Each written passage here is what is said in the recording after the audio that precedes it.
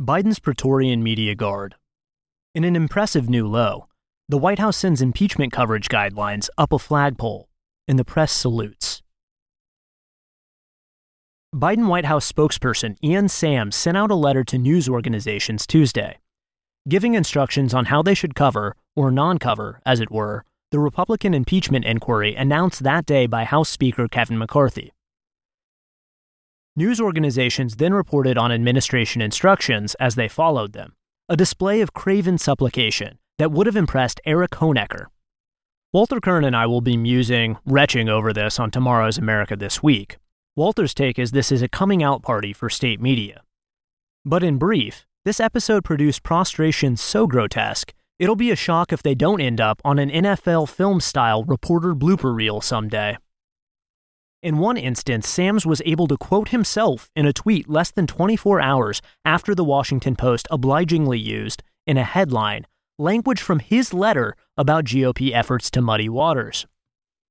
Once this kind of thing would have been considered embarrassing, but this crew just nuzzles and begs for more.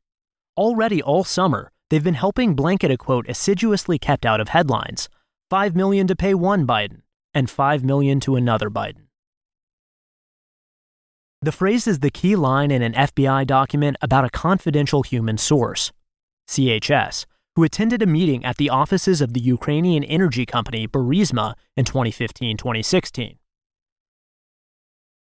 Released on July 20th by Iowa Senator Chuck Grassley, the form describes statements by Burisma chief Mykola Zlochevsky.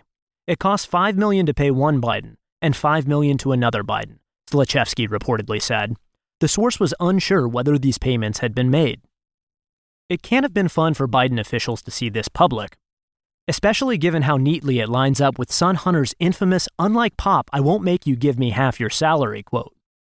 Next to IRS whistleblower testimony about Hunter Biden's shell companies, Devin Archer's testimony about Joe Biden's presence during his son's business calls, Joe dining with Burisma exec Vadim Pasharsky at Cafe Milano, and other matters, this is a non-ignorable story now, and the pucker factor Shea Biden must be real.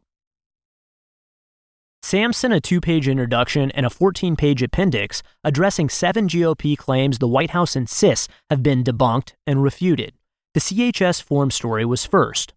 The facts show FBI FD 1023 forms are simply the memorialization of tips to the FBI.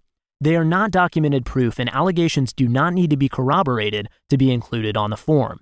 They are simply unverified claims.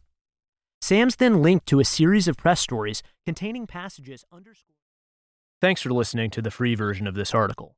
To hear the full version, and for more articles and content, please subscribe at www.racket.news.